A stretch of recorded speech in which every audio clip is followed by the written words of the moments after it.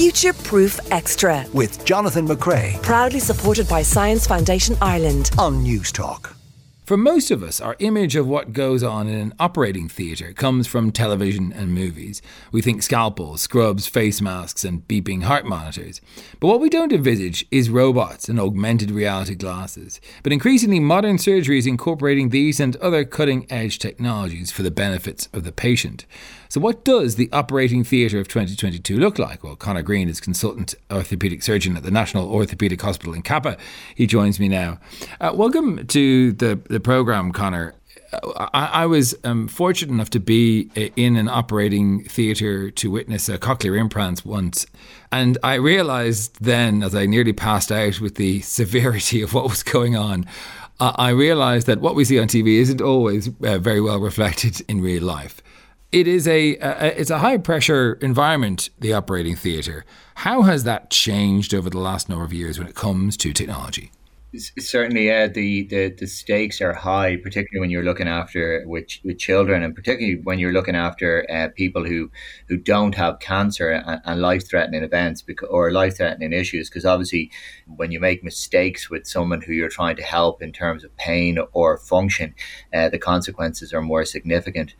As you say, it's high pressure as well, because you're trying to not only get the operation right, but you're trying to get as much surgery as you can through the operating room that day. So I suppose with that in mind, the surgery that's happening that day has started planning about 6 weeks beforehand. So nothing can just happen on the day. First of all, from the family's point of view, they need to be given time. They need to be given a date for surgery. And that's the beauty of Kappa. Because it's an elective hospital, when we give parents a date, it doesn't change. Secondly, in paediatric surgery, there's a lot of specialised equipment, particularly with the operations that we do in Kappa, and you have to order that in advance. Most of this equipment is not readily available and can't be just left on the shelf. So we talk about sets of equipment which we use for spines or limb deformity or certain types of cutting of the bones. And there might be only 10 or 20 sets in the world. And so you've got to book these sets well in advance. Wow.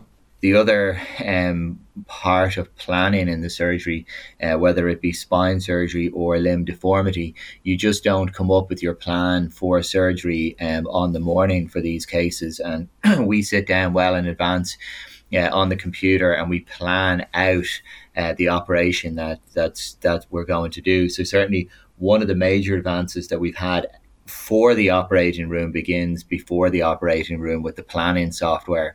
So what we're able to do now is put the child's bone into the various computer programs that are available. One that we use a lot is called TraumaCAD, and we're able to make the cuts on the bone where we're going to straighten it. So one of the things we're dealing with in limb deformity is children who have very short limbs or very crooked limbs.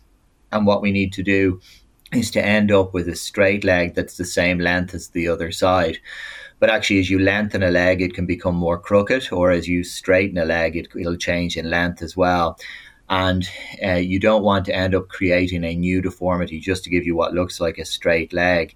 And so we plan through the computer using trigonometry where we're going to make the cuts, how much we're going to correct the bone by, how much we're going to lengthen the bone by. And then that helps us get the equipment available for that. The other thing we need to plan in advance of surgery is, how many staff we need, what staff we need available for the case, whether this is going to be a case that takes us an hour and a half and we all know we can get something to eat or drink after that, or whether we're going to be scrubbed for the next 8 hours and we need to be hydrated and have enough nutrition for that period of time.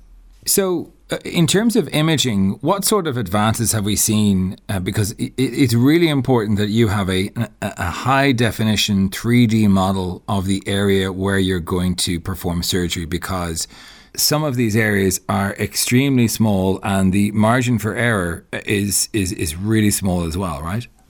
Yeah, correct. So in our practice, the smallest area and the kind of the the area which poses most risk is the spine. So the spine is your bony column, but within the spine is the spinal cord, which is the nerve that gives power and sensation to the arms and limbs. And so if that is damaged during the course of surgery, a patient can end up paralyzed or with a loss of function in one area.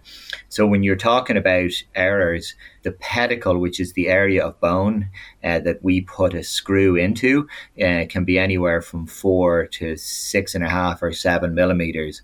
But the screws that we put into those pedicles have to fill the entire bone. So you can be putting in a 6 millimeter screw into a 6 millimeter bone, which only means you've got a millimeter either side for error. And that becomes more significant when I tell you that we can't actually see the bone at the time of surgery. So we're doing it by our knowledge of anatomy in the area, or by feeling the bone with an instrument as we go down it. Why can't you see the bone? When you open the spine at the back, you only see the back part of the spinal bone. You don't see the front part of the spinal bone. If you were to see the whole spinal bone, it would mean that you'd be removing the nerves and the blood vessels all around the patient. So everything that we need to see is undercover in front of us. And so the traditional way of feeling or finding a pedicle is to take a sharp object, go down into that pedicle, and if you feel like you're not in bone anymore, it's because you're not. And it's either that you've gone in towards the spinal cord or you've gone out towards some of the big blood vessels. So this is the high risk part of it, whereby most of us spend years training so that we reduce the chances of one of these errors happening. But obviously, the bigger the deformity, the more risk there is with it. So what sort of imaging technologies then help with that?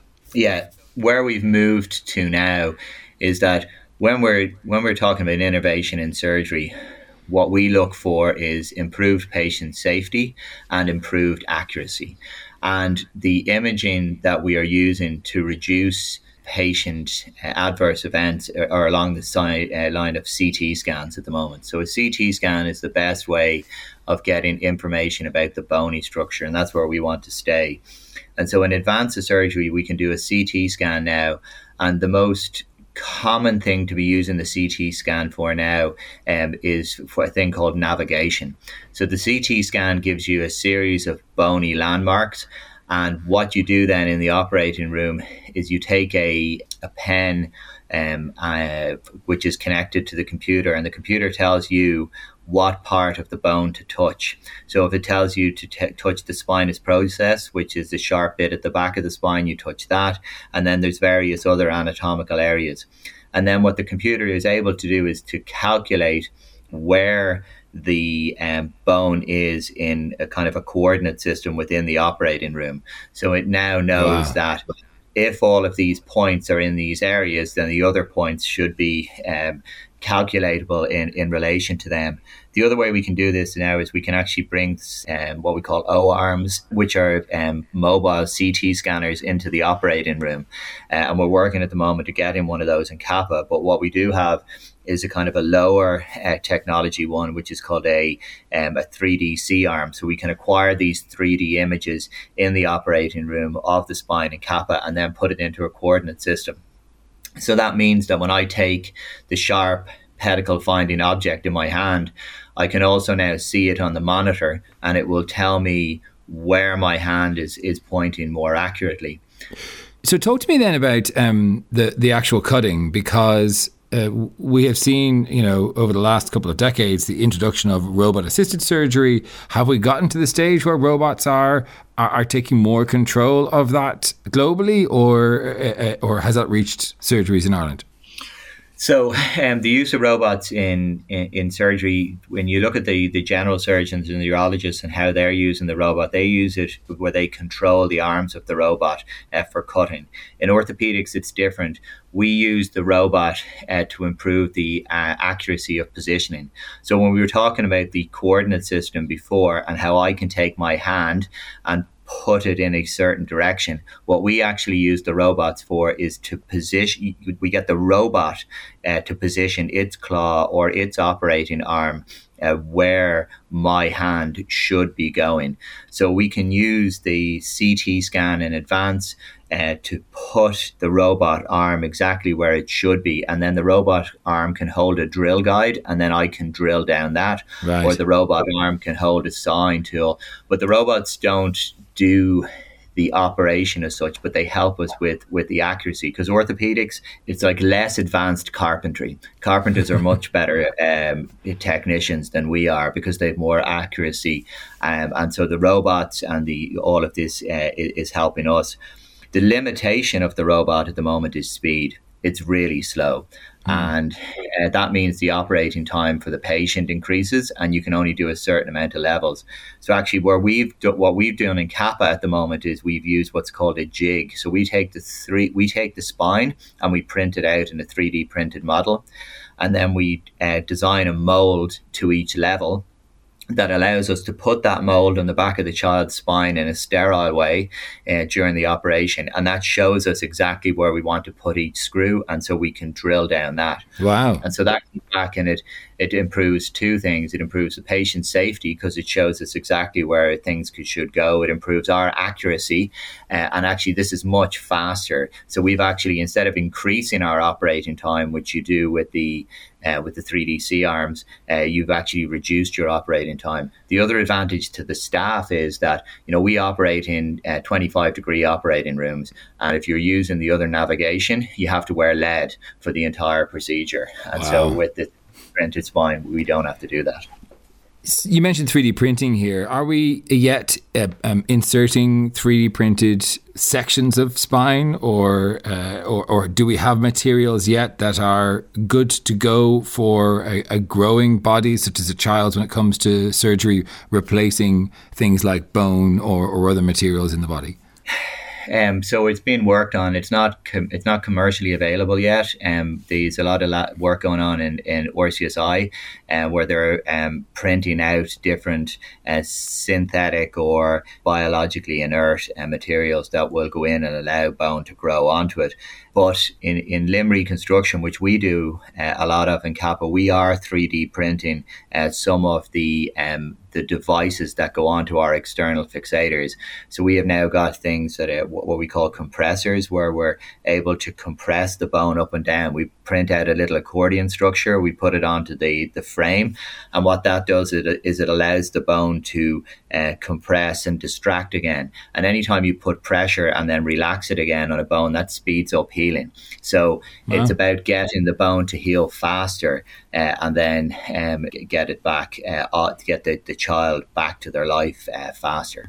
So that's an external device as part of the cast or something, is it? No. So what we do a huge amount of, and we're certainly one of the busiest hospitals in Europe for this, is limb deformity and limb reconstruction. So we look after children who either have short legs or crooked legs. So children who could have a leg when they're fully grown of about leg difference when they're fully grown of about 20 to 25 centimeters. So in the past, that child would have been probably offered an amputation.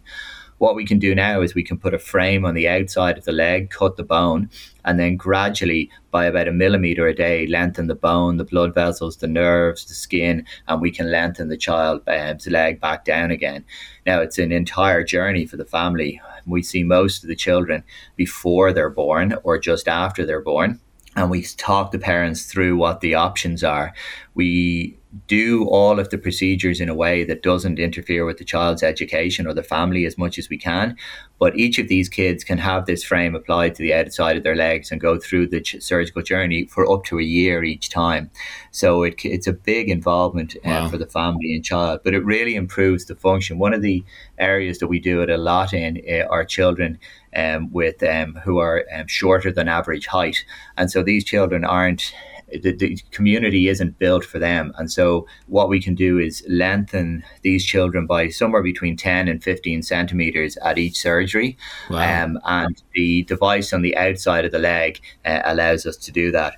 That's another area that's really coming on in terms of innovation in the operating room. So we're now, instead of putting these frames on the outside of the leg, we're able to put the device inside the bone so that the child doesn't see the scaffolding on the outside of their leg at all.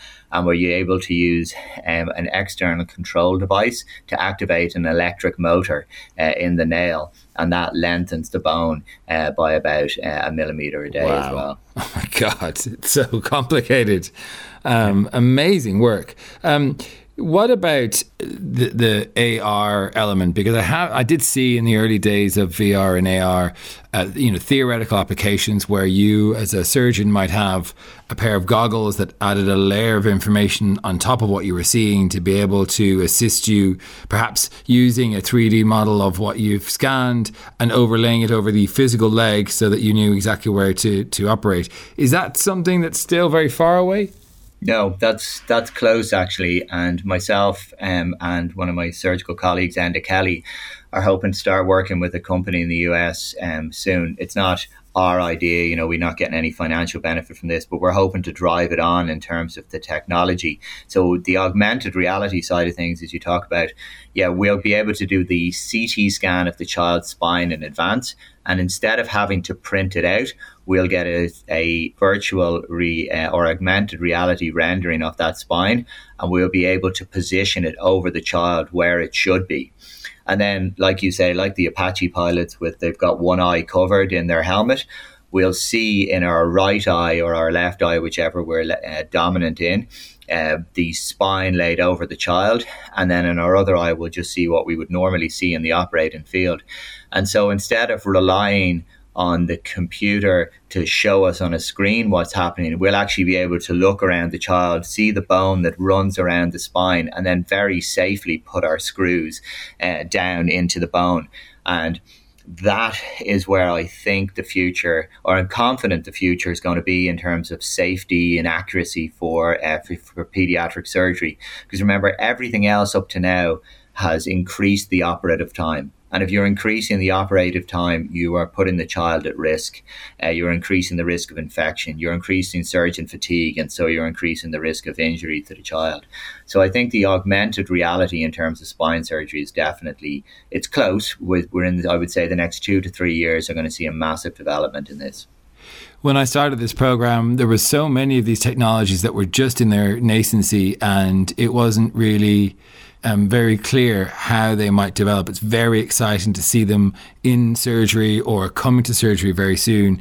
Really fascinating chatting with you and hearing about your amazing work at Kappa. Conor Green, consultant orthopaedic surgeon at the National Orthopaedic Hospital. Thanks very much for your time. Future Proof Extra with Jonathan McCrea, proudly supported by Science Foundation Ireland on News Talk.